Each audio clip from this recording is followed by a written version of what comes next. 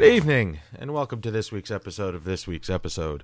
I am your sensational host, Evan Goldstein, and with me, as always, is the spectacular Karen Randazzo. Apparently, I did shoot the deputy. And the stupendous Chris Randazzo. My name is Kara Zor-El.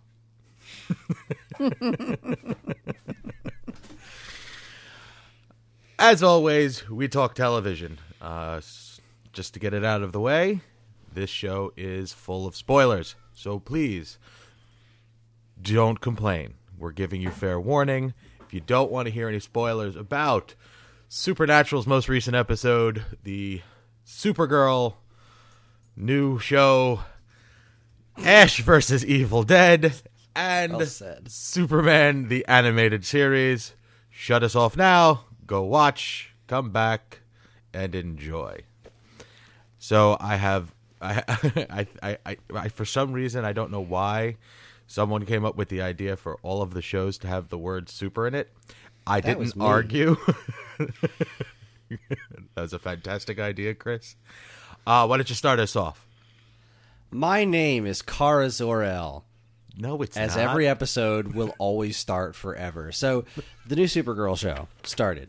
And as soon as it started, we were greeted with, my name is Kara Zor-El. Just like every single episode of Arrow starts with, my name is Oliver Queen. And every single episode of The Flash starts with, my name is Barry Allen. I know what your name is. I've seen the show. Like, all right, sure, do it for the first episode of Supergirl, but I swear to God, it's going to be on every episode. Just like we're in season 4 of Arrow. Season 4. I know your name is Oliver Queen. I freaking know. That's pretty spot on their intonation, though. Like, you did a really good job there. Well, thank you.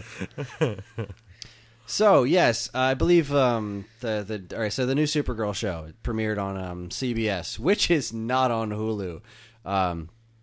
That's right. This is on CBS. I thought it was a C-dub.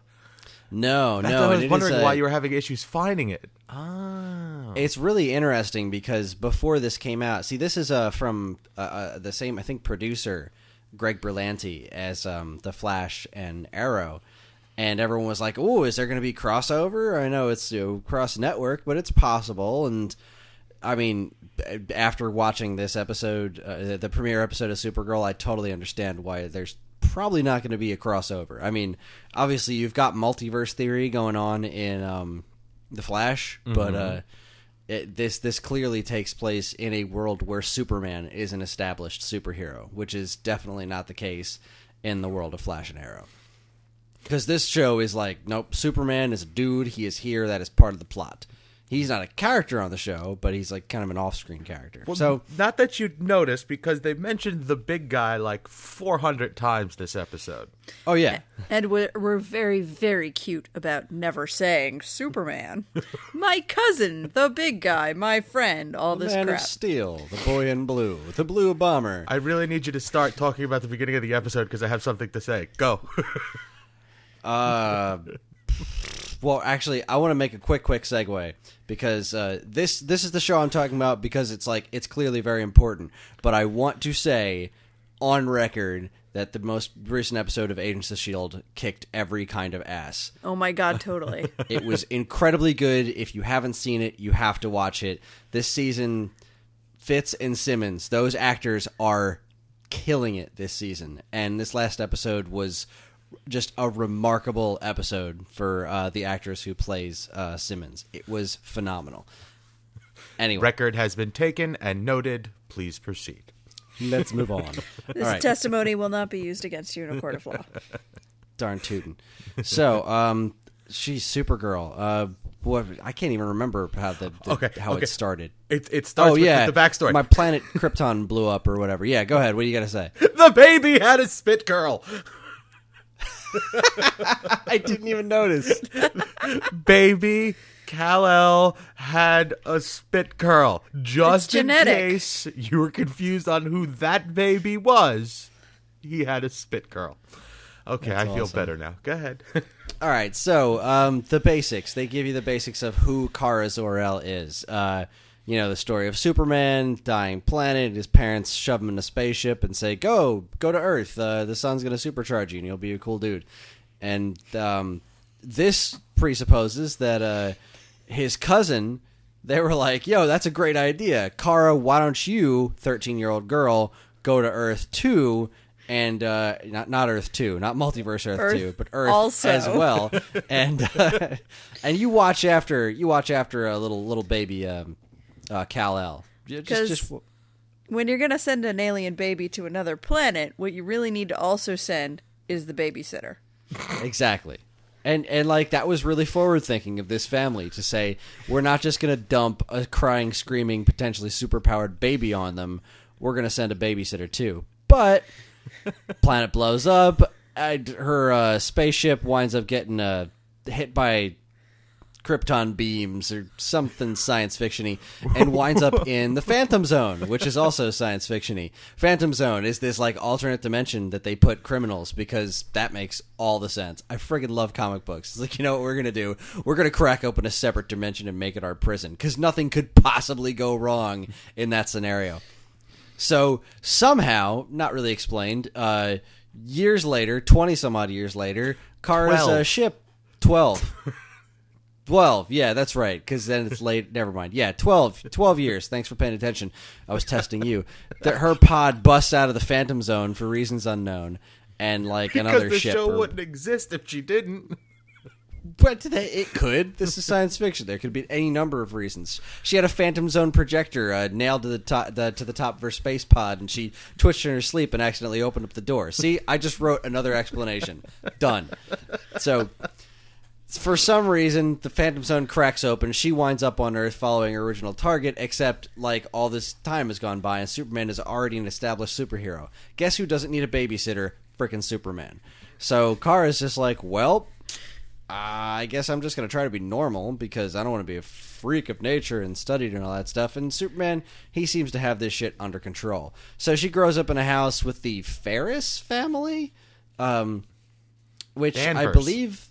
Danvers, that's right, Danvers. Ferris is Green Lantern. Ferris Airplane. is Green Lantern.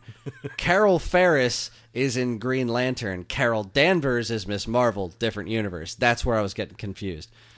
I knew there was something Danversy in the comic books. Anyway, so she grows up with the Danvers. She gets a job at a... Wait, who are the Danvers? Is some people. I don't know. They it were... was Dean fucking Cain and the woman who played Supergirl in the movie. That was where he was. I saw his name in the credits, and then I'm looking for him the whole time, and I completely missed him. I was so pissed.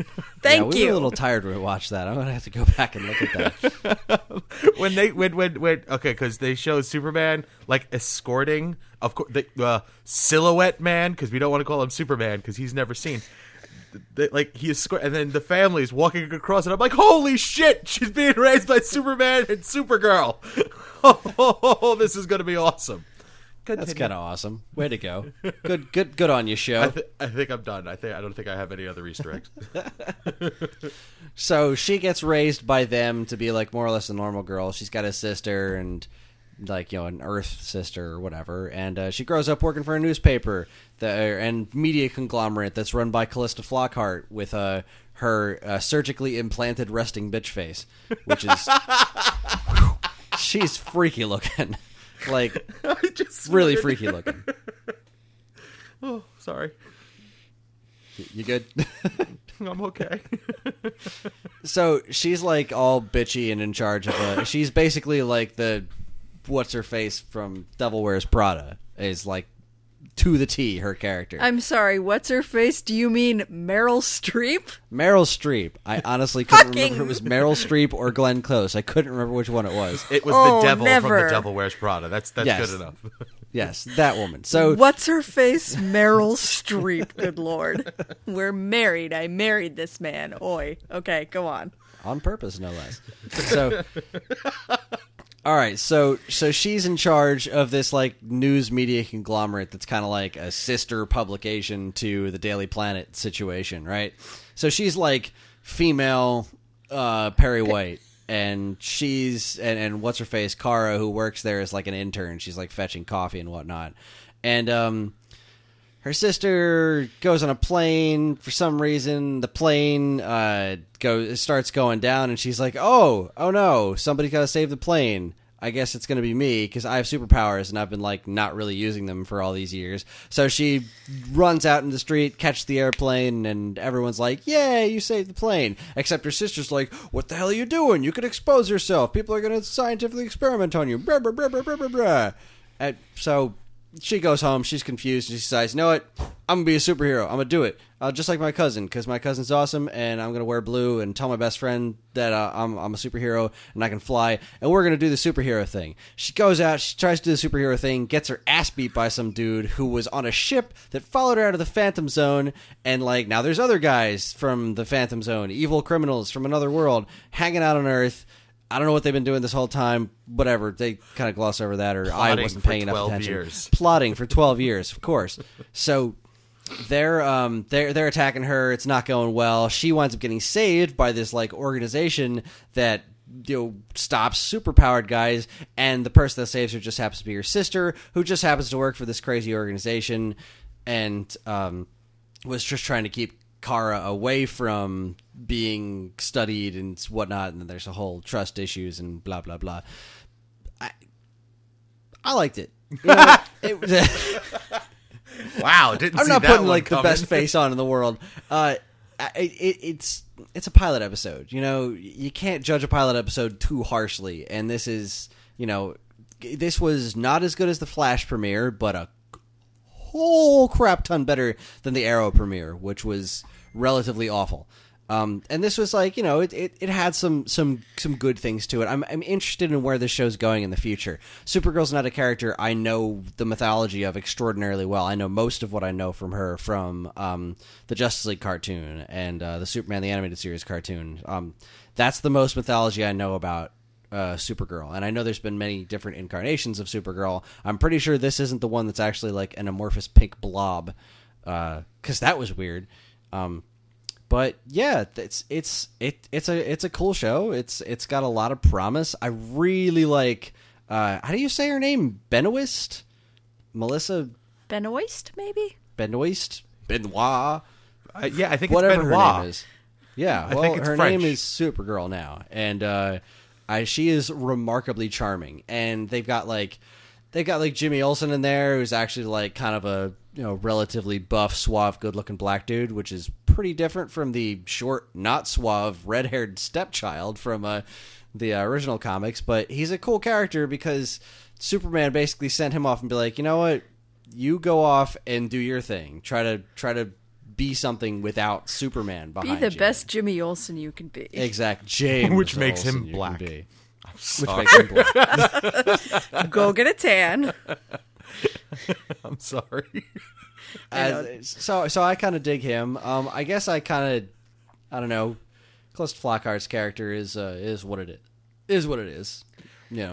Well, she had, if in my opinion, like the best speech in the episode. That whole I'm Supergirl a girl. speech? What's wrong with being a girl? And I mean, as a guy, I took that as relatively empowering for women of all ages. Am I wrong in saying that? As our resident girl, would you care to chime in? Hey. Yeah, no, I liked her take on that. I think some of that, and they're going to continue to be dealing with that, is that since this is the first superhero show that's focused on female character, they're having to fight back against all of the like, all right, well, you're going to be the, token female superhero character. You have to be like the best and a really great example and really represent women really well. But you're called Supergirl, and so we have to like find a way to deal with that and make it not offensive. And I think that was a really good way to do it. And I think they, took it further with the outfit, which I mentioned to you guys earlier. When you see our cover image for this episode, you'll be able to see the animated series Supergirl outfit, which is still pretty modest by comic book standards. But side by side with the new show's Supergirl outfit, it's like night and day. I liked what they did with her, getting her costume together, and that what did she say? I wouldn't even wear this to the beach. Oh yeah, that was pretty funny. She did Yeah, run. that was It seems good that montage. when they were doing the costume montage, she ran through every iteration of the costume that has ever been in Yeah, the that was comics, cute. which is a nice little touch. So. Yeah.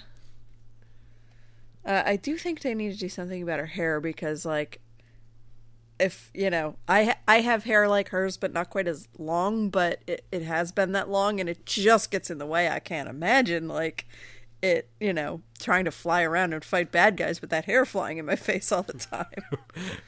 Oh, first world superhero problems. It's practical. That's the same deal as with the cape. Which that was cute too, where she went out and she got the cape and her friend was like, "Oh yeah, that would help with aerodynamics. Why didn't I think of that?"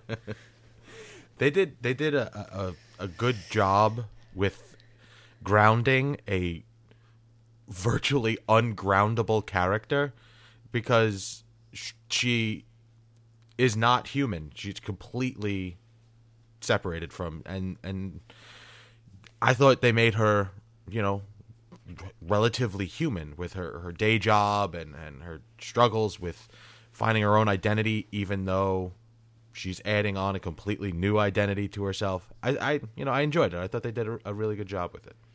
And the thing that I like about this character that's so different from Superman is that, like, Superman came here as a baby and, like, grew up on Earth. It's what he knows. Kara was 13. Like, she remembers Krypton. She remembers her parents. She remembers her friends, her family. She remembers all of that, like, well, because it happened while she was conscious. So that's kind of it's an interesting take on a character. I mean, again, I know they've been doing this in the comics for years, but it's new to me. I haven't seen it. It's new to me. Yeah, I will say that some of the writing was relatively clunky, but again, it was a pilot episode. It's hard to hold that against it. It was just it was fun. It didn't blow me away, but it also didn't really piss me off or anything like that. So the visual effects looked nice. And if the Flash and Arrow have proved anything, is that this production team knows how to make DC Comics work in live action on TV. And it was bright and colorful, which is just what you want out of something like this. And I will say that I was very impressed that it took that page out of the Flash's book, in that it did not pretend to be anything it wasn't right out of the gate. Like, we're now in season 4, and the Arrow is calling himself Green Arrow because that's the name of the character. Like, it is now entering comic booky territory, whereas the Flash just jumped right out of the gate like, nah, this is a comic book show. We're gonna do comic book stuff. And same with this. They jumped right into it and like, yep, aliens, weird powers. This is comic books all the way. And I like that. I appreciate that because that's part of trying to take these characters and make them super realistic and full of pathos and whatnot. Like the Man of Steel movie, I don't necessarily believe that's the right approach all the time. Like, not everything needs to be dark and gritty, and this show is very full of optimism. And the woman who plays Supergirl does a great job of encapsulating that. It's a darn good show. Not amazing, but it's off to a pretty cool start. I hope it continues to do well. The end. Well, thank you very much, sir. I appreciate your opinion. The end. Anytime. Yeah, as our resident girl, I'm pretty happy with this being the first representation of a female superhero as a lead on a TV show. I mean, we have to understand and realize that this could have gone horribly wrong. Oh my God, yes. Did anyone see the unaired pilot episode for Wonder Woman from a few years back? Yeah, this could have gone really bad. So, because that was painful. Yes, it was. It was. Yeah, I remember when that was actually happening. They were comparing her costume to there was a pornography Wonder Woman movie came out at relatively the same time, and they had a better costume. They did. I thought that was hysterical. Oh dear. Actually, you know what? We're gonna go, Karen. We're gonna talk about yours, so we split up the super girliness of it. So, what do you got for us this week? My show is not super girly. I was gonna go back to Nashville this week because the end of last week's episode last week's episode, by the time this will go up, was just outstandingly soapy. There was a character death that was frankly hysterical. And it is exactly why I watched the show, but there wasn't enough really in the episode. So I am talking Supernatural this week, baby. Nice tie-in. That is the title of the episode. I see what you did there. Yeah. You see what I did? I'm pretty clever sometimes. Okay. So I know, Chris, you've seen like bits and pieces of it when I have this on sometimes. Evan, you ever watch any Supernatural? Yeah, I've seen all 10 seasons. All right. I usually 10 seasons in a movie. Yeah. I usually, like normal, wait till they're all done and then binge watch the shit out of it. But seeing as you wanted me to watch episode 4, I just jumped right into episode 4. And it was perfect because this is really the first one in a little while that has been a pretty good standalone episode. So if you just want to jump in and watch one, then you can do that with this. So anybody who's listening who doesn't know, Supernatural is a show about two brothers who fight demons, basically. End of story. And it's got a lot of... Well, come on now. They saved the world like every other season. Like, I think they've died twice each of them. It's a little bit more involved. But supposedly, no more. Yawn, seen it. Simpsons did it. Anyway, I did not come to this show from the beginning, and nobody knows why. Because between the subject material, the fact that there was a lot of X-Files DNA in this show, and like, I don't know, I must have had my eyeballs removed anytime I ever saw the leads, because damn! Two of the most attractive men on television. Damn. And you know what? Misha Collins, he's not that bad looking either. He's not bad either. He's not bad. So they have been focused, I guess you saw last season, the finale, the darkness came at the end Charlie of Murphy! All right, Nice there we one, go. baby. Title of the You really episode. The darkness came. Charlie Murphy. Caught me off guard with that one. So the darkness is the big bad of this season, and they've been trying to track it down since the season premiere. This one, like I said, it's the first Monster of the Week episode in a while, and what makes it special is that the entire thing was shown from the perspective of Dean's 67 Chevy Impala, who is named Baby. So the whole thing, I just got a chill. I'm sorry. I know. Ooh, that car. If I'm watching and I'm not looking up and I hear Baby coming from the TV speakers, I get like a little like a shiver. I love that car.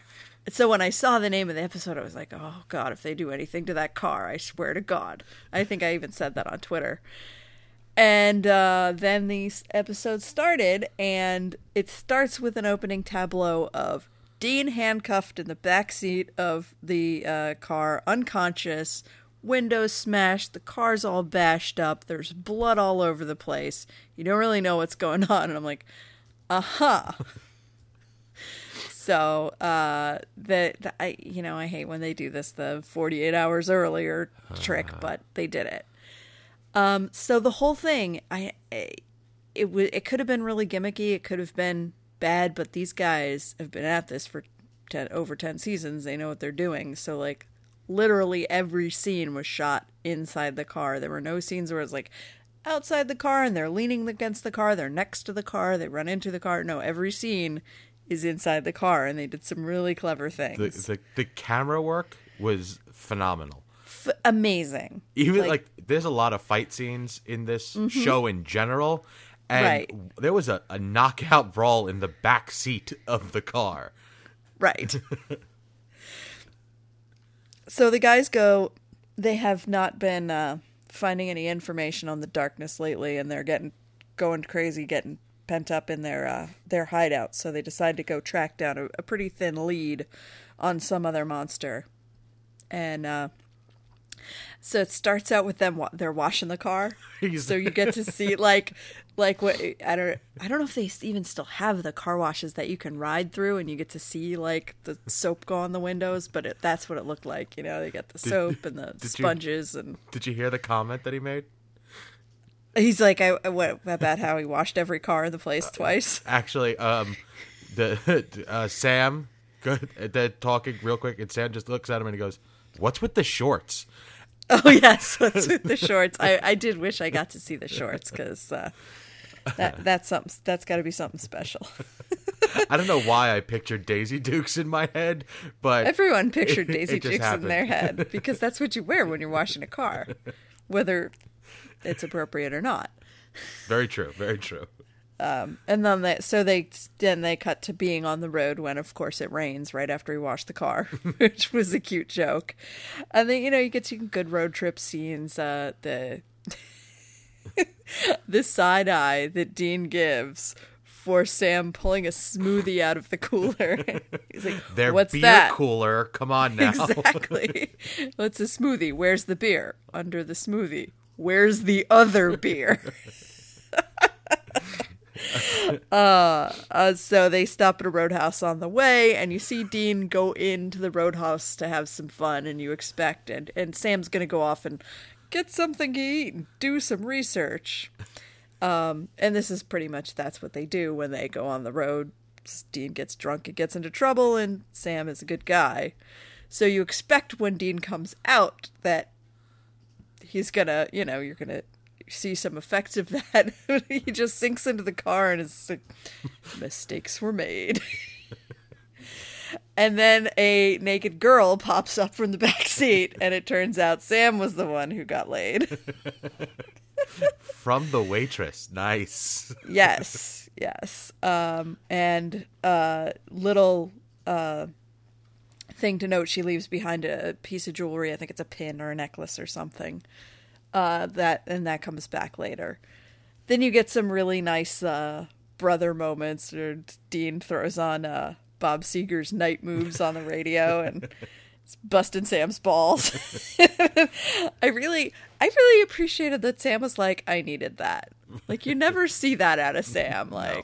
He is like, very straight-laced. He is always the he's good boy. really pent up, but everybody needs it once in a while, and Let at off least some steam. It Dean happened. is honest about it, but it was good to see Sam be honest about it and just see them like relax and enjoy kidding each other like brothers do. It was really sweet. There were some very nice moments between the two of them in that darkened car scene. Exactly. Yeah. Once they did this whole bit with the night moves and everything, I'm like really enjoying it. I'm like, something really bad is going to happen because they're way too happy right now. So they do end up like having a heart to heart later on in the car. And I like the way that was shot. Dean was in the front seat and Sam was in the back seat, and the front seat of the Impala is what do they call it? It's a bench. It's a bench seat. Yeah. Yeah.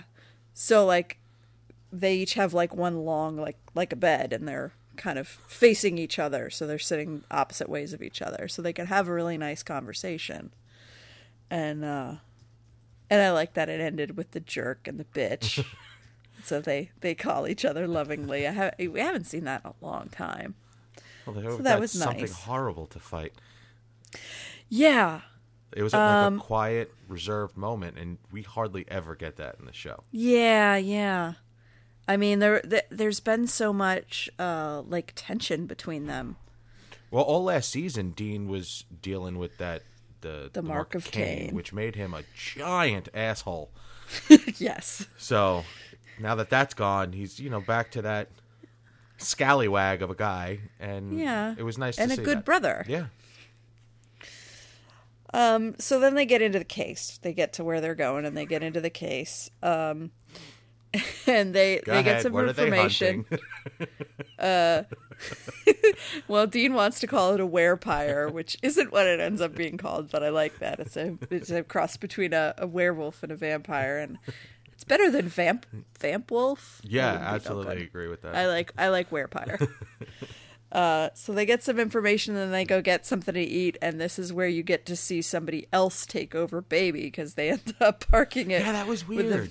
Yeah. Like- And then so the valet girl takes Baby on a joyride, and picks up her friend, and then they're like just doing donuts and playing some like That I think was the music. I think would have been what Dean objected to most. The most, yeah. Whether it goes through Dusty or none of that shit, it was the music that was playing. He's absolutely. like, yeah, you want to like take her out and open her up and see what she can do. That's fine, but don't play that bullshit in my car. I just realized why they did that because of the whole purse thing in the back seat. Yes, because the friend leaves her purse, and that's the second thing that gets left in the back seat. And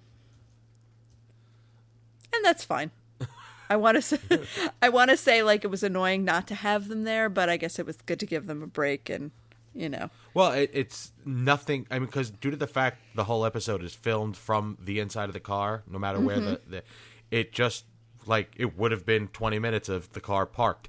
So yeah. At least something happened. Exactly. So then Dean goes back to the scene of the crime and he gets separated from Sam again, and he goes back to the scene of the crime to investigate and ends up meeting up with the deputy of the town, who turns out to be the werepire. So while this is all going down, Dean's on the phone with Castiel back in the bunker, and he has him on speakerphone, which he puts down on the dashboard when the deputy shows up. And Castiel is like not aware that Dean like said hold on, and he keeps talking, and you just see from inside the car, you hear Castiel talking, and you see the two of them like you see the deputy attack and Dean fight him off, and they just have like this whole fight scene all around the car, but you only see it from inside the car with Cass still talking about Netflix or whatever the hell he was talking about. When he shoots the deputy 4 times, he's like, I heard gunshots. What's going on? Yeah. Are you okay? Are you okay? Yeah. Well, I guess I did shoot the deputy. So we think we've taken the guy down, but then the head still seems to be moving, and they figure out that it's not a werepire, it's this other thing, and they don't know how to kill it, but they're going to figure it out. So Dean takes the head and puts it in the beer cooler, because apparently it's not okay to put smoothies in there, but it's okay to put severed heads in there. Yeah. And he takes a picture of it to send to Cass. The smile, bitch.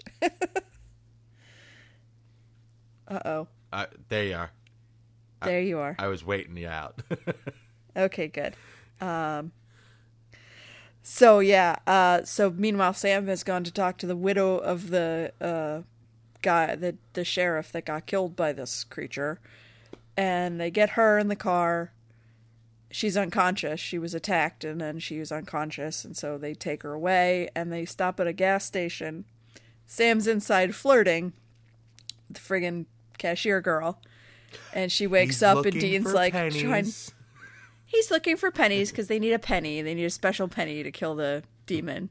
Whatever. This is like the most ridiculous demon story I've ever heard. They needed copper, okay? And the quickest way for them to get copper was to find pennies. But the pennies have to be before 1982 because that's the last time they were actually made out of copper.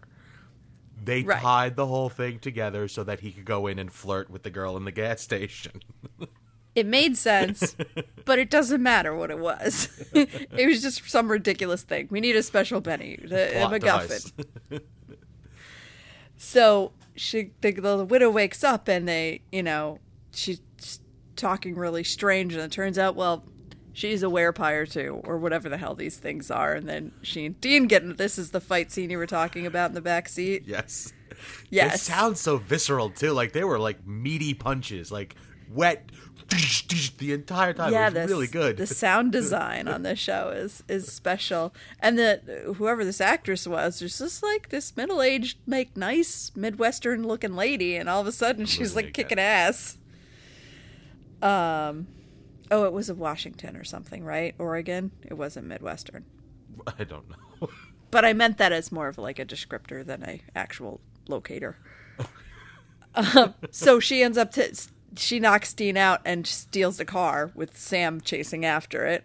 I like that shot out of the rear view, the rear window with Sam running after it trying to shoot. I'd shoot out the back window. Yeah. Sons of bitches. Well, car got beaten up. Trying to shoot the carjacker. Right. So she goes and gets the deputy, who is not dead. Apparently you can reattach these things' heads. I could make it better. Freaky woman.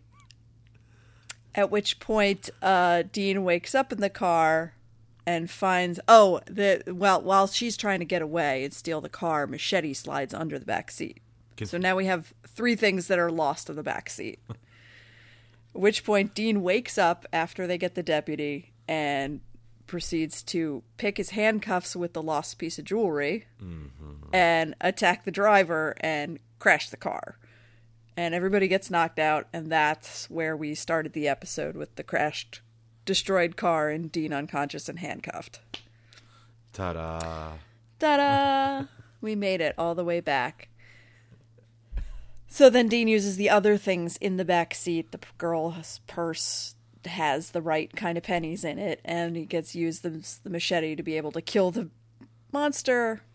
Everybody turns back to normal. Everything is fine.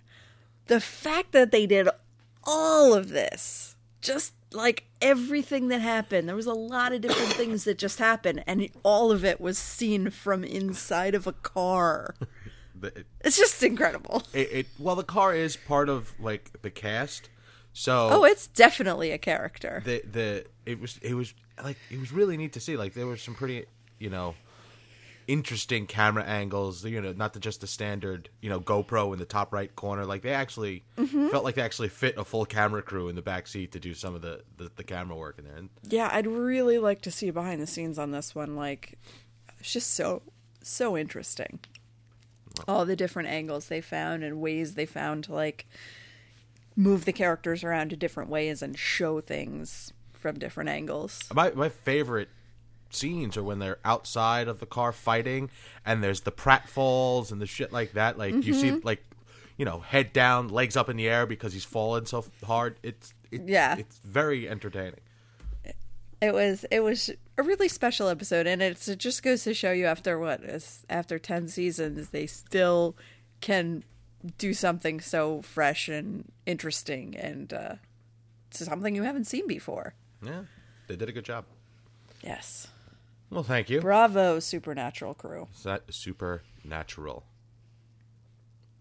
That's what I said. Did I not say that? Oh, no, you did. Someone just tried to Skype in. So, all right. It's my turn. And we're going to stick with the super theme. Now, super! When Chris made comment that I should find a show with the word super in the title, I actually went and did an internet search to find what other shows have the word super in the title. I found out there was a total of like 6. One of them being Supernatural, one of them being Supergirl, and one of them being Super Dave Osborne. I was really, really tempted. But we'll save that for a later episode. Was that the animated show? I don't know. Oh my god! I think that was a cartoon on Fox. I didn't even think about that until just now. So I'm putting that on the back burner. That will be something I revisit because I have never seen that, and I really, really want to now. I went with Superman the Animated Series, season 2, episodes 27 and 28, due to the fact that it is a 2-part story arc, and it involves the first appearance of Supergirl on the animated series.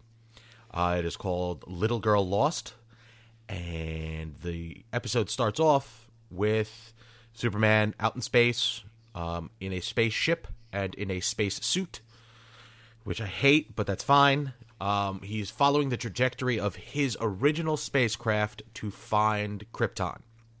Well, I mean, the spacesuit at this point, he didn't know that he could exist in space yet. Right.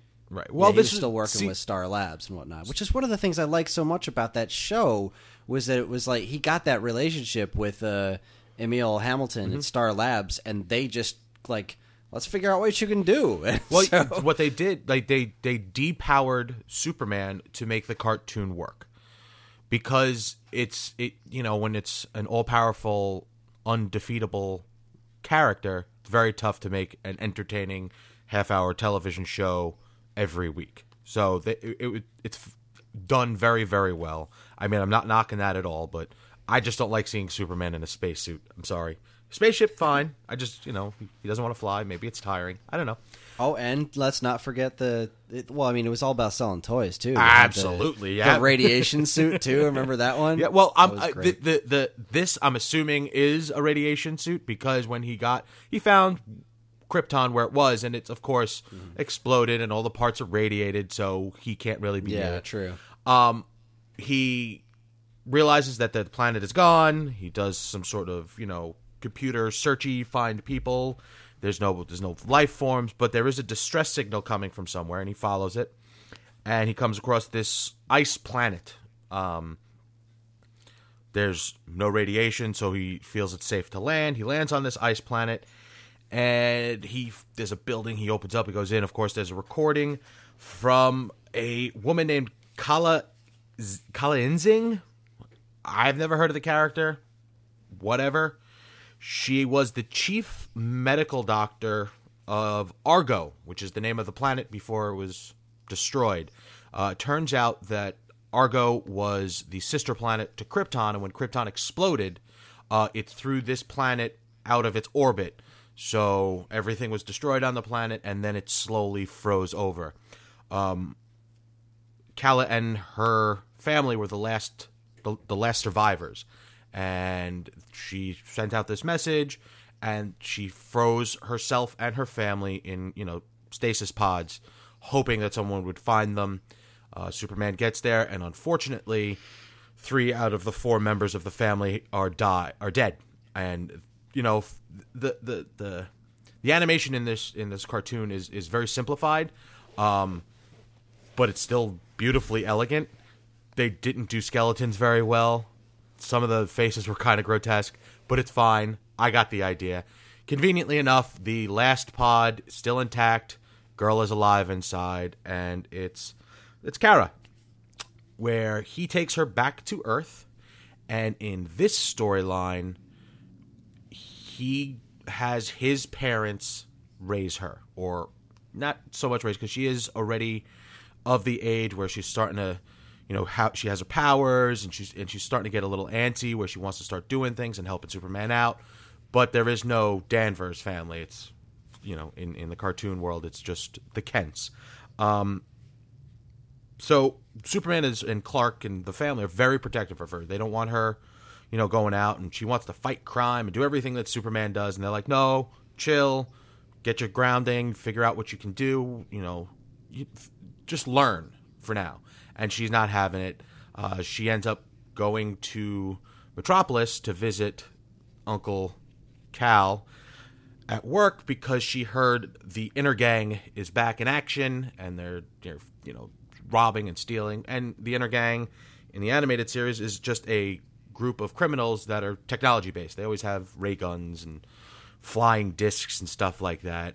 They were stopped in the previous season, but apparently someone has started up the Inner Gang again, and the Inner Gang comes in, busts up a science convention where Lois and Jimmy happen to be.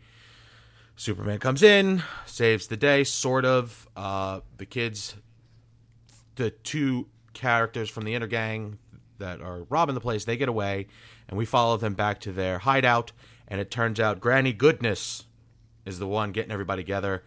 For those that don't know, Granny Goodness is sort of like the second in command-ish for Apocalypse.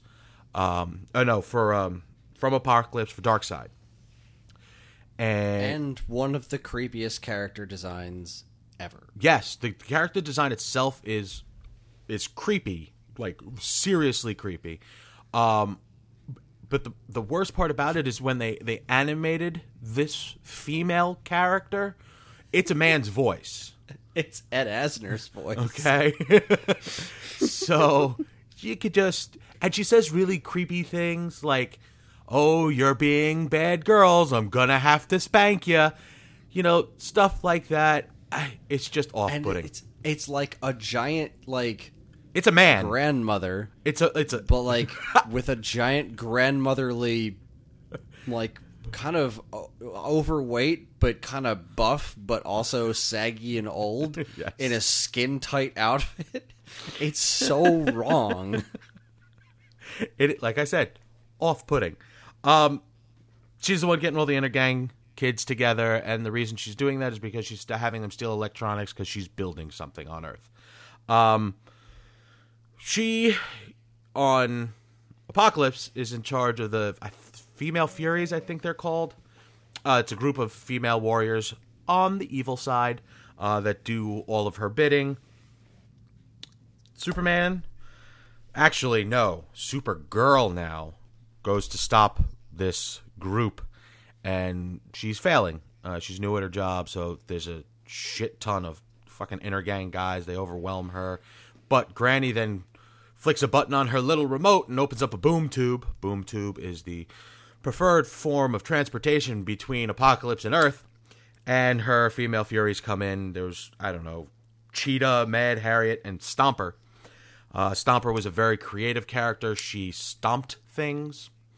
No shit. Yeah, I know. Real stretching out on a limb there. I believe the character's actually named Stompa. Oh, excuse me. She's cool like that. Stompa. Damn right. Still the most ridiculous thing I've seen all day. Superman and Superman comes to assist. He gets captured, taken to Apocalypse for Darkseid. Dun dun dun. Right?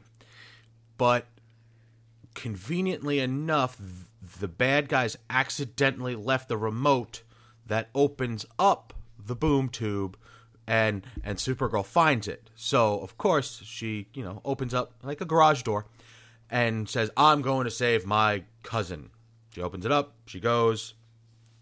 Now, apparently, the whole bad guy plot is there's this comet that is passing by Earth. It is approximately 2.6 million miles away from Earth, so it's just going to be a pretty show.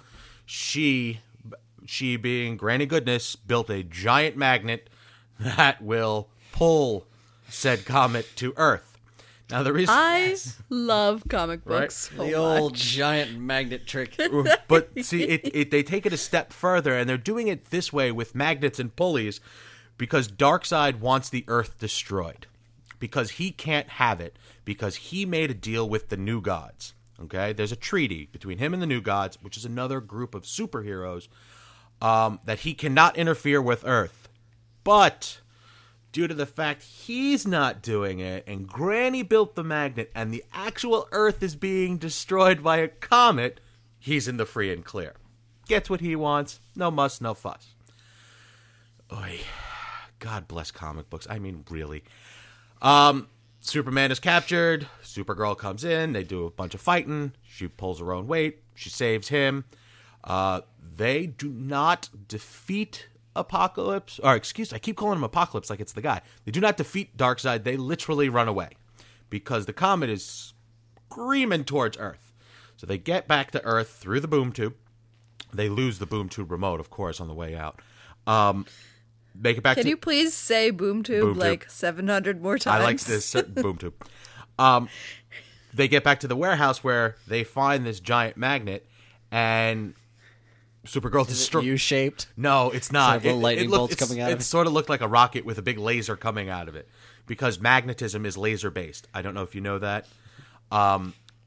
She just destroys it, and Superman's like, "What the fuck, dude? I could have used that to maybe push the comet away. Now I have to go do this the hard way."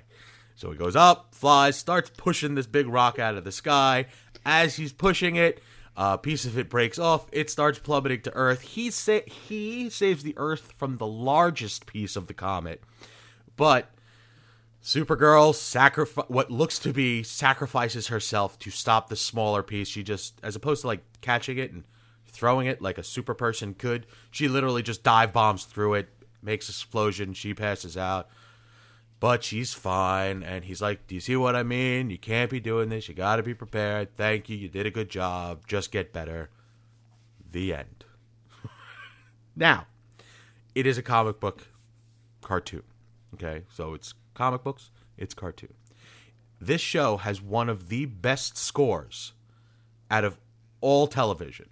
It is orchestral music throughout the entire It has one of the most uplifting theme songs. It's just shy of 90s X-Men. It's damn good. And it's, I mean, a lot of the same people that worked on Batman the Animated Series too, right. so. These shows is where I started my tradition of making up words to go with these beautiful songs that are basically just the name of the show. Right. That's how you... Oh, so, I mean... You should hear my Justice League song sometime. So, it's pretty incredible. Well, I'm sure at some point in time we will talk about the Justice League, and you could give us a rendition.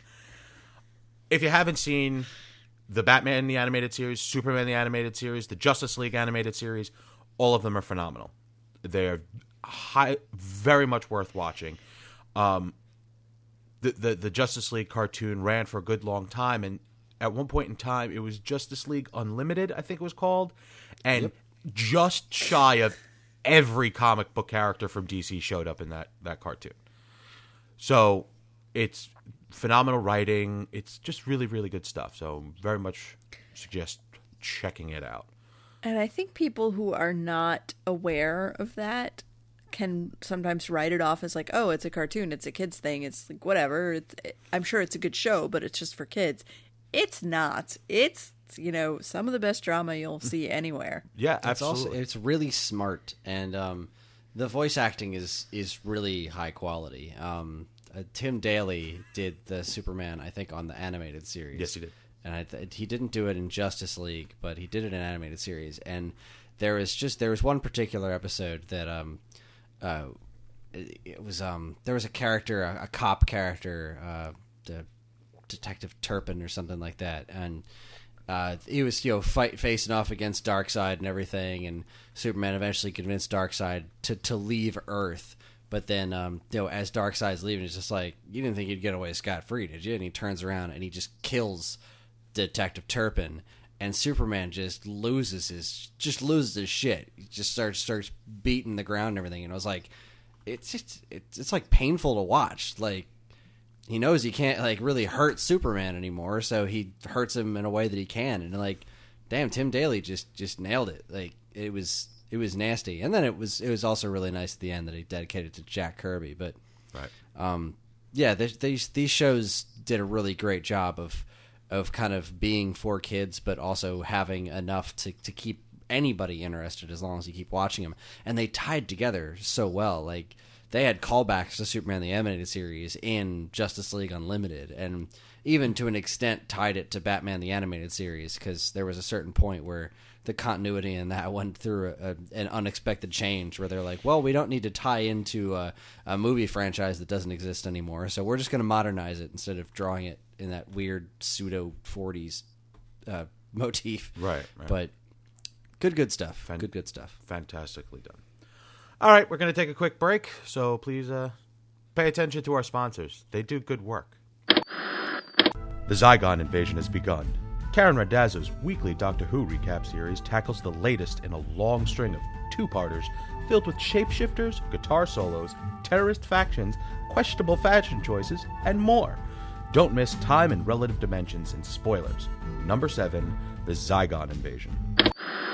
It's been a few weeks, but the Papercuts crew has reunited with a new logo, renewed vigor, and giant stacks of comics. Well, they're digital, so I guess they're not literal giant stacks. Let's just pretend that they are. How are those new Marvel #1s treating everyone? How do you pronounce Narnia? It's Narnia. There's only one way to find out. Join Matt, Dean, Evan, and Dan for Papercuts issue 56, Schlong Hammock. Comic Book Fans United's Tony Pinero is an expert Flasher. No, wait, that's not right. He's an expert on all things Flash, the comic book character. And since there's a Flash TV show, he's put together a weekly video series highlighting the hidden secrets, Easter eggs, and other synonyms found within. Be sure to check out Flash Facts, new every week on the Geekade YouTube channel. As a special Halloween treat, Chris recorded a special episode of the Waveback Music Podcast, featuring some of his favorite spooky video game music. But it doesn't have to be Halloween for you to enjoy all of these tunes. No, they're good all year round. Grab your headphones, soundbars, or what have you, and listen to the Waveback Podcast episode number 13, Halloween Spooky Special, Volume 1. You can catch all this great stuff, plus tons of other articles, videos, podcasts, and more, right now at geekade.com. And we're back. welcome. Thank you for listening to the... You didn't listen to the commercials. All right. Ungrateful bastards. Sons of- Do you know how much editing I do? Music beds and all of that stuff? Feature topic for this week. 30 years ago, a phenomenal movie came out. And we had to wait 30 years for a phenomenal television show to come out based off of said movie. Ash versus the Evil Dead. This show needed to happen, and I'm so very glad that it did. It opens up, I'm going to just say perfectly. We flash forward, I mean, we get to see Ash again, and he's exactly where he's expected to be. He's living in a trailer in the middle of the woods. Drinking a juice box. Drinking a high Wearing a seat. girdle. An old school leather strap based girdle. So we're being reintroduced to this character in modern days. The show opens up with him getting ready for what appears to be a date, strapping up the girdle, catchphrases galore, heads on out, grabs his wooden hand because he is missing a hand, heads out to the local watering hole, starts flirting with a girl at the bar, explains to the girl that the hand that he has is some sort of special oak who's made by Italian artists. The reason he has the hand is because it got hit by a train while he was saving an 8-year-old boy. Yes, he did save the boy, but in some ways, the boy saved him. Classic Ash. God almighty, the show is so perfect. But what if he didn't? Right. Ash and... Sorry, a little grinder in there. Go on. Ash and the lady end up in the... I'm going to assume the men's room, maybe the women's room, fucking. In the least convincing sex scene ever caught on TV. It was bad. It was But it was hilariously bad. Like, so intentionally bad. He was slapping her ass with the wooden hand. It was great. Do you like my wood? I mean, that's good. That's good stuff right there. In the throes of passion, the woman exclaims that she is coming, something to the effect of to eat his soul or something like that. She's got the demonite face. He's not sure if he had, a vision or if shit's getting real again, but he feels that he can't finish, that he's got to go. She says, "Are you sure?" He's like, "All right, we'll finish, but I have to be quick," and then proceeds to slap her ass a little bit more with a wooden hand. Is there anything And a we want? concerned look on his face. Yeah. Is there anything we want to talk about in that opening sequence? Because I'm just gonna blur right through to the reason shit's going bad. Keep on going. All right, we get back to Ash's trailer. He pulls out the Necronomicon. Necronomicon is the Book of the Dead. It is written in human blood, bound in human flesh. You cannot read from it, because if you do, you let something into the world that's not good. Apparently, Ash had a date, and she had a tattoo with some poetry written on it, and she asked, "Oh, I love poetry. Do you have any?" And I guess due to the fact that they were really high on what appeared to be pot, he was just making some bad choices and pulled out the Necronomicon, and together they read what seemed to be 4 sentences, and that's it. That's all it took. And didn't he, once he realized what happened, he was just like, "Oh, fuck." Yeah. Which is exactly where, even before they got to any of the rest of the thing that would have made this a good idea, I was so glad at this point. Oh, this is on premium cable. They can say fuck. And that's going to come in real handy on this show. Oh, yeah. He's going to drop the F-bomb, all of them, all the time. It seems to be the next morning. He's got to go to work to go get his last paycheck, and on his way out, in the trailer park in which he lives, he goes over to his neighbor's house, and it's an elderly woman, and he convinces her to watch the trailer, clean the trailer, empty out the shitter. He hands her the really heavy duty rubber gloves. The ones that go up to your elbow type gloves. He goes to work. Now, the only upsetting thing for me in this whole show was that it wasn't S-Mart. Yeah. Shop Smart. What is that, trademark? I don't know. I thought about looking it up, but the fact is, it's just another generalized. It seems like a cross between a Walmart or Costco type of place. There's lots of pallets and stacks of product, and he approaches his boss, I guess, to ask for his paycheck because he's got to leave early to take care of his sick friend Eugene. And the boss calls him out on it, says, no, you can't have your paycheck. You got to stay till the end of the day. Here, take this box of bulbs into the back and don't break them. So the comic... It was a good gag. In a comical fashion, goes to lift said box up over his shoulder and dumps out, 400 screw-in light bulbs. They all break. And of course, it's not like a box of packages of light bulbs. No. It is a giant box of loose light bulbs with the top open. Yes. Yes. And then he goes to clean it up, and we are then introduced. I can't remember the kid's name. It's like Julio? Pablo, I think. We'll call him Pablo. We're introduced to Pablo, who apparently will be the sidekick for the show. This kid apparently looks up to Ash. The story progresses with Ash telling the kid that he's got to leave town. He's like, oh, no, you can't. He's like, well, there's some bad shit happening, and, well, maybe you should stay, and maybe you're the only one who could fix it. And he's like, no. So he then picks up the box and heads into the back. But before that actually happens, we're introduced to the badass chick that's going to sort of, I don't even remember her name. Like, she was so inconsequential to me. Kelly is her name. There we go. Kelly. When Ash goes over to work his magic and flirt with her, she isn't phased. She isn't phased so much that she practically breaks off his arm. But he does tell her that at some point in time she's going to consider sleeping with him. So, yeah, we'll just look forward to that moment. Ash has to get those bulbs into the back. It's a creepy back room. Oddly enough, lined with baby doll boxes. Oh, this was fantastic. This was such an Evil Dead moment. I was so happy about it.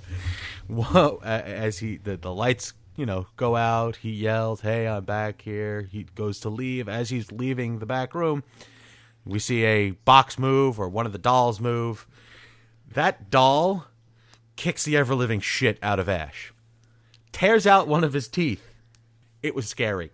I got scared. That is one good thing about this show. There was like 17 good jump scares throughout the whole show. I'm not a big fan of jump scares, but it was good. It was good and scary, but not too scary. Right. It takes a lot for me to get scared through like plot devices, like regular story, but a jump scare gets my heart pumping. I was like, oh, okay, you got me. And there's enough comedies to balance out the horror, right. So that I am, as a non-horror fan, I'm not too scared. I don't. But that fight with the doll had like all the hallmarks of an Evil Dead fight, because the doll kicks him and the doll kicks him again, and then he gets the doll and he stops it and he's like aha, and then it finds another attack, and that's just such an Evil Dead thing. Very Looney Tunes. Pulls a box cutter on him. Yes. I will say, and this actually kind of gets a little bit to one of my odd criticisms about the show, is that fight right there wasn't so much an Evil Dead fight as an Army of Darkness fight.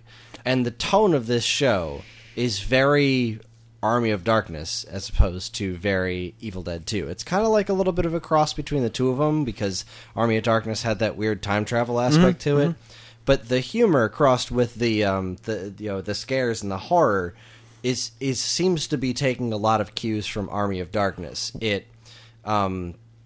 What is it? When he's explaining the Necronomicon, it is almost word for word how the Necronomicon was the plot of Evil Dead 2, not just the Necronomicon. That's the same exact speech he used to explain in the beginning of Army of Darkness, like almost word for word. Well, it's the sensibility of Army of Darkness with the plot of Evil Dead.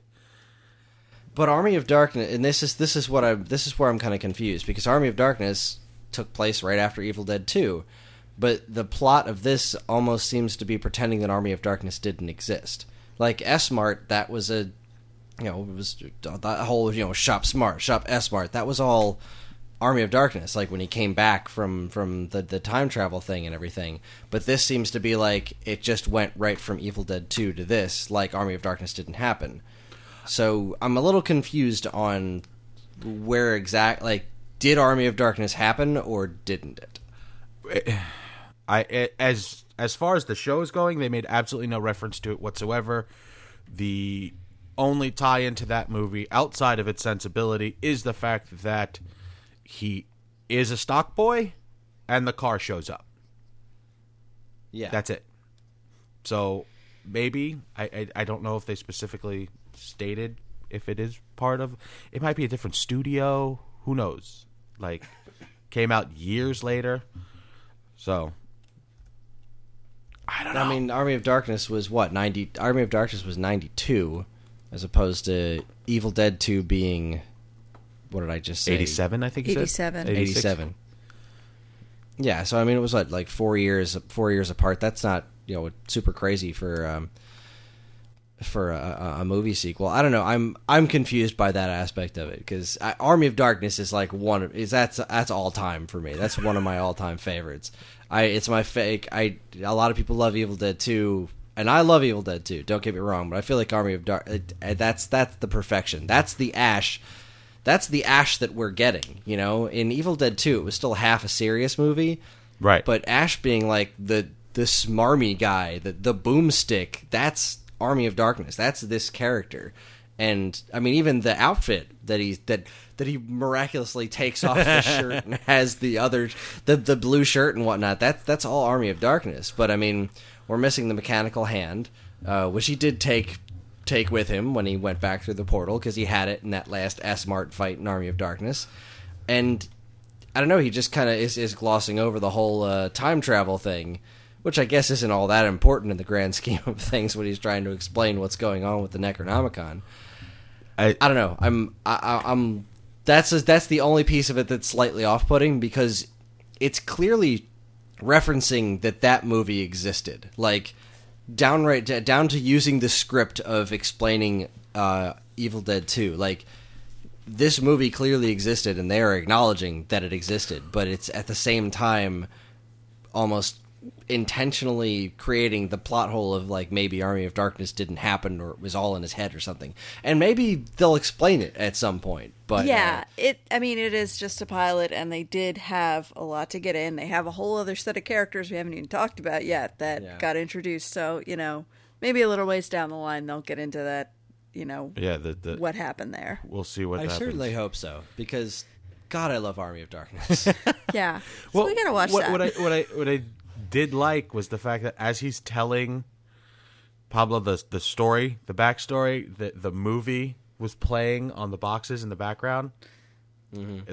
That was a nice way of, like, very he looked briefly so young. summing. Oh my God, so young.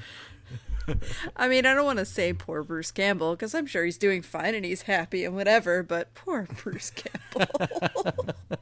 Well, he looks better on this show than he did on Burn Notice. That's I caught true. a couple episodes of him in Burn Notice, and he had puffed up a bit. Well, he was also, his character in Burn Notice was not. He was like the old retired, like.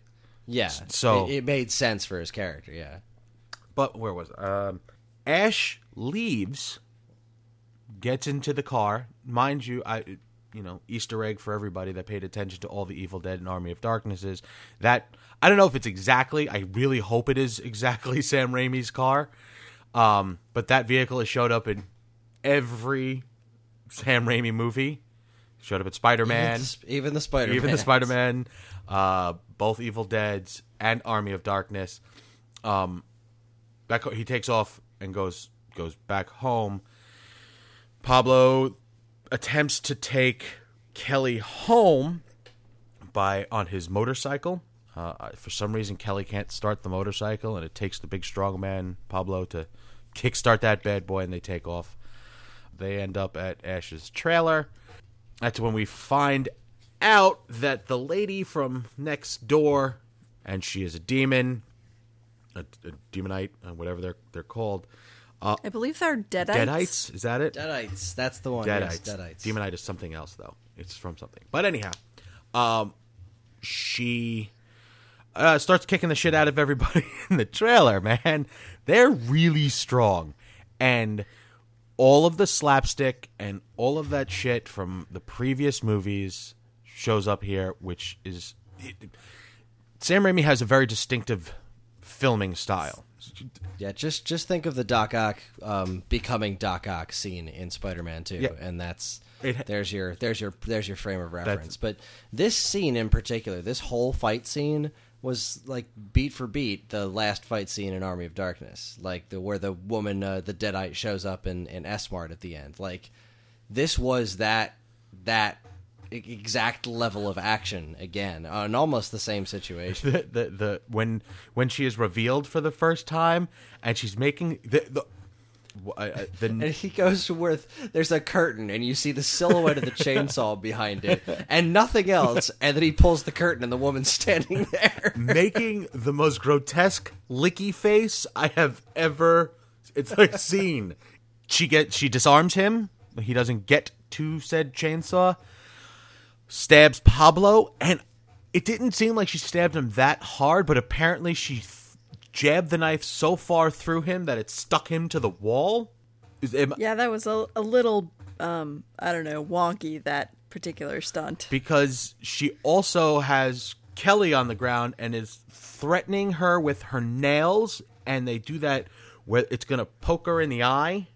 Of course, Ash is knocked out on the bed. Pablo yells, Ash, wake up, and flips him the chainsaw with his foot, because he's attached. With his foot. He's attached to the wall.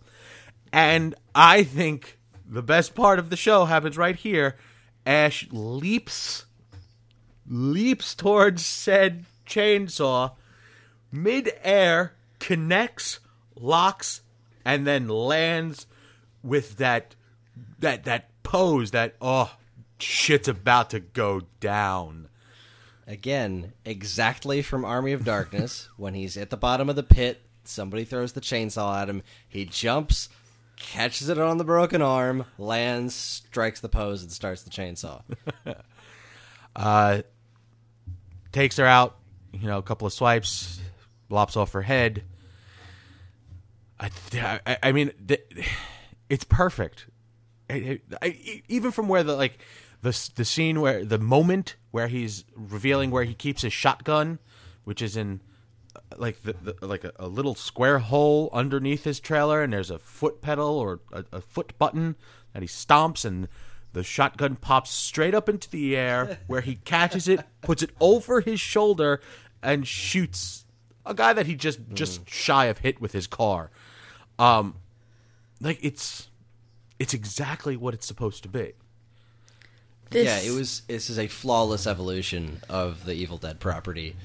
Yeah, the pilot was chock full of fan service, and a guy that I really like, who is on an NPR podcast called Pop Culture Happy Hour. His name is Glenn Weldon. He tweeted this about the show, and I felt that it very well encapsulated. He said, "Fan service is fine when I'm the fan," says fan. This is true. Well, this is yeah, true. we're all happy with this because we're all fans of this property, and it is aimed directly at us. Yeah, and I mean, if you're not a fan of this property, it's either because you haven't seen it or you have no taste. This is true. Evil Dead, Army of Darkness, if you even have the slightest interest in horror comedy, it is the best at what it does. It is so freaking bizarre and funny and goofy and demonic and violent, but it's fun. It's really, really fun. And this show's doing just an incredible job of encapsulating that. But it also had that kind of... This is interesting because you're taking something that has worked well in 2 movies. Because Evil Dead 1 is kind of pointless now because Evil Dead 2 exists, which basically tells the same exact story but does it infinitely better. So this is now taking something that's worked in movie format but turning it into a series. So this kind of experience has really only been in these 2 capsule forms. Having it long form is going to be an interesting thing, and they've set the stage in a couple of interesting ways, like with this cop character that the Deadites attacked, and totally forgot the whole thing. B plot. Sorry. Yeah, there was a whole subplot with different characters and she was interesting, and that plot of somebody else dealing with the Deadites was interesting. And that was an example of, I feel like, them not reiterating all the same material from the movies, because, you know, that was a completely different fight between her and the Deadites, and they did a lot of different things, but in the same style, where there was like tons of blood and like crazy injuries. Like, guy got thrown up and impaled on the antlers, which on the was wall. awesome. But oh my god, but there the was no spinning comedy. flashlight. That was but you know, it doesn't have to all be comedy. That's what. When working, There was no comedy, but at the same time, it was still shot so distinctly in that, like, the close-ups, the quick zoom-ins. this is my It was point. shot so Sam Raimi, yeah. And the creepiness of, like, when this flashlight is spinning and the guy was like, he turned back to himself for a minute. He was like, Oh, yeah, please, yeah, I'm yeah. your friend, I need you. And then he turned back into the demon and he was like laughing. It was so creepy, and that's just so Raimi. Couldn't agree more. Yeah. So I mean, this is just the perfect way to continue it, and I hope it can keep it up, because it's already been renewed for a second season before the first episode even aired. So they've got their work cut out for them. Like, they set the bar pretty high with this pilot, and I'm hoping that these characters can sustain more than a movie, and they can continue to be interesting in a long form format like this. Well, so, they did the find out. show. They did the pilot correctly. They had Raimi direct it. First time ever for Sam Raimi to direct a television show. He did his job perfectly. He did Sam Raimi on TV.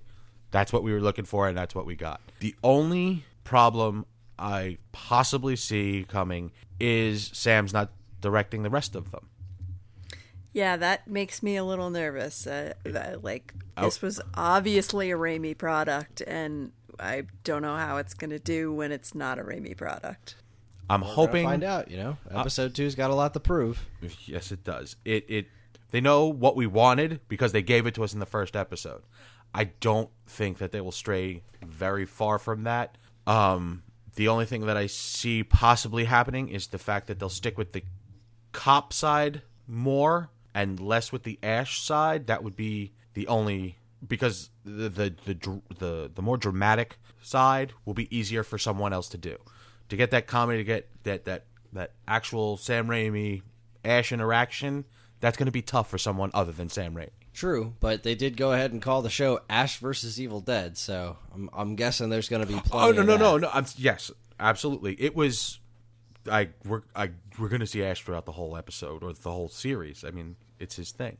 So I'm interested to see them meet, because what the show is essentially aiming to do. What it seems is to bring all the factions of the Evil Dead mythos together. So we're gonna get a world where this cop woman is interacting with this fairly realistic character of a cop woman dealing with these supernatural situations, is going to run into the absurdity that is Ash Williams. So I can't wait to see that happen.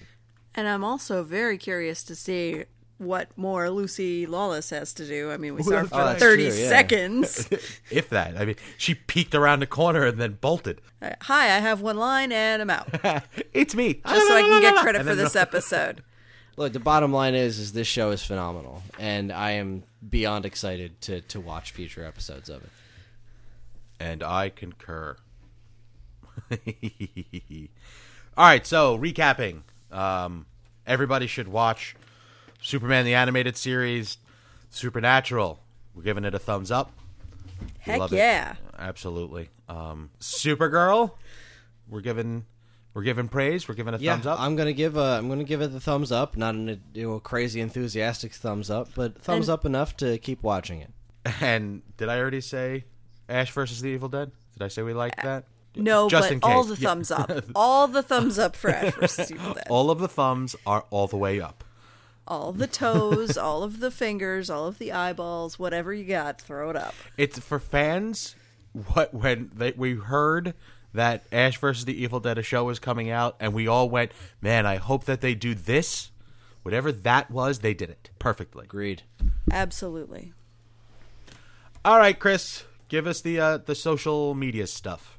I hope you're talking about ways you can get in touch with us, like mailing us at mail@geekade.com, as well as finding us on all flavors of social media that we inhabit. Because you can like us on Facebook, you can find us on Instagram at Geekade, you can subscribe to our YouTube and Twitch channels for all the latest and greatest video content, and follow us on Twitter at _Geekade. You can also find us individually on Twitter. I am at GeekadeChris, that's Geekade Kris. Karen is available at shoot_the_moon. And Evan is available at Geekade_Evan.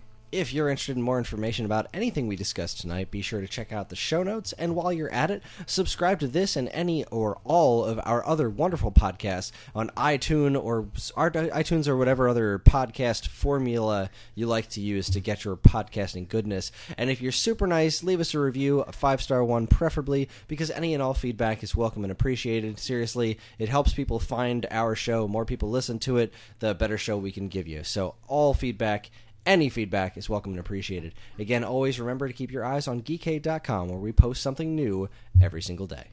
All right, Chris, thank you so much. Listen, people, I'm going to put out a plea. Let us know, how do you feel about the shows we've spoken about? Is there a show that you'd like us to talk about? A show that we should check out? There's lots of television. There's only so much that we know to cover, so if you have any suggestions, please let us know. From all of us here at this week's episode, I'm Evan. I'm Chris. And I'm Karen. Good night. And this concludes our broadcast day.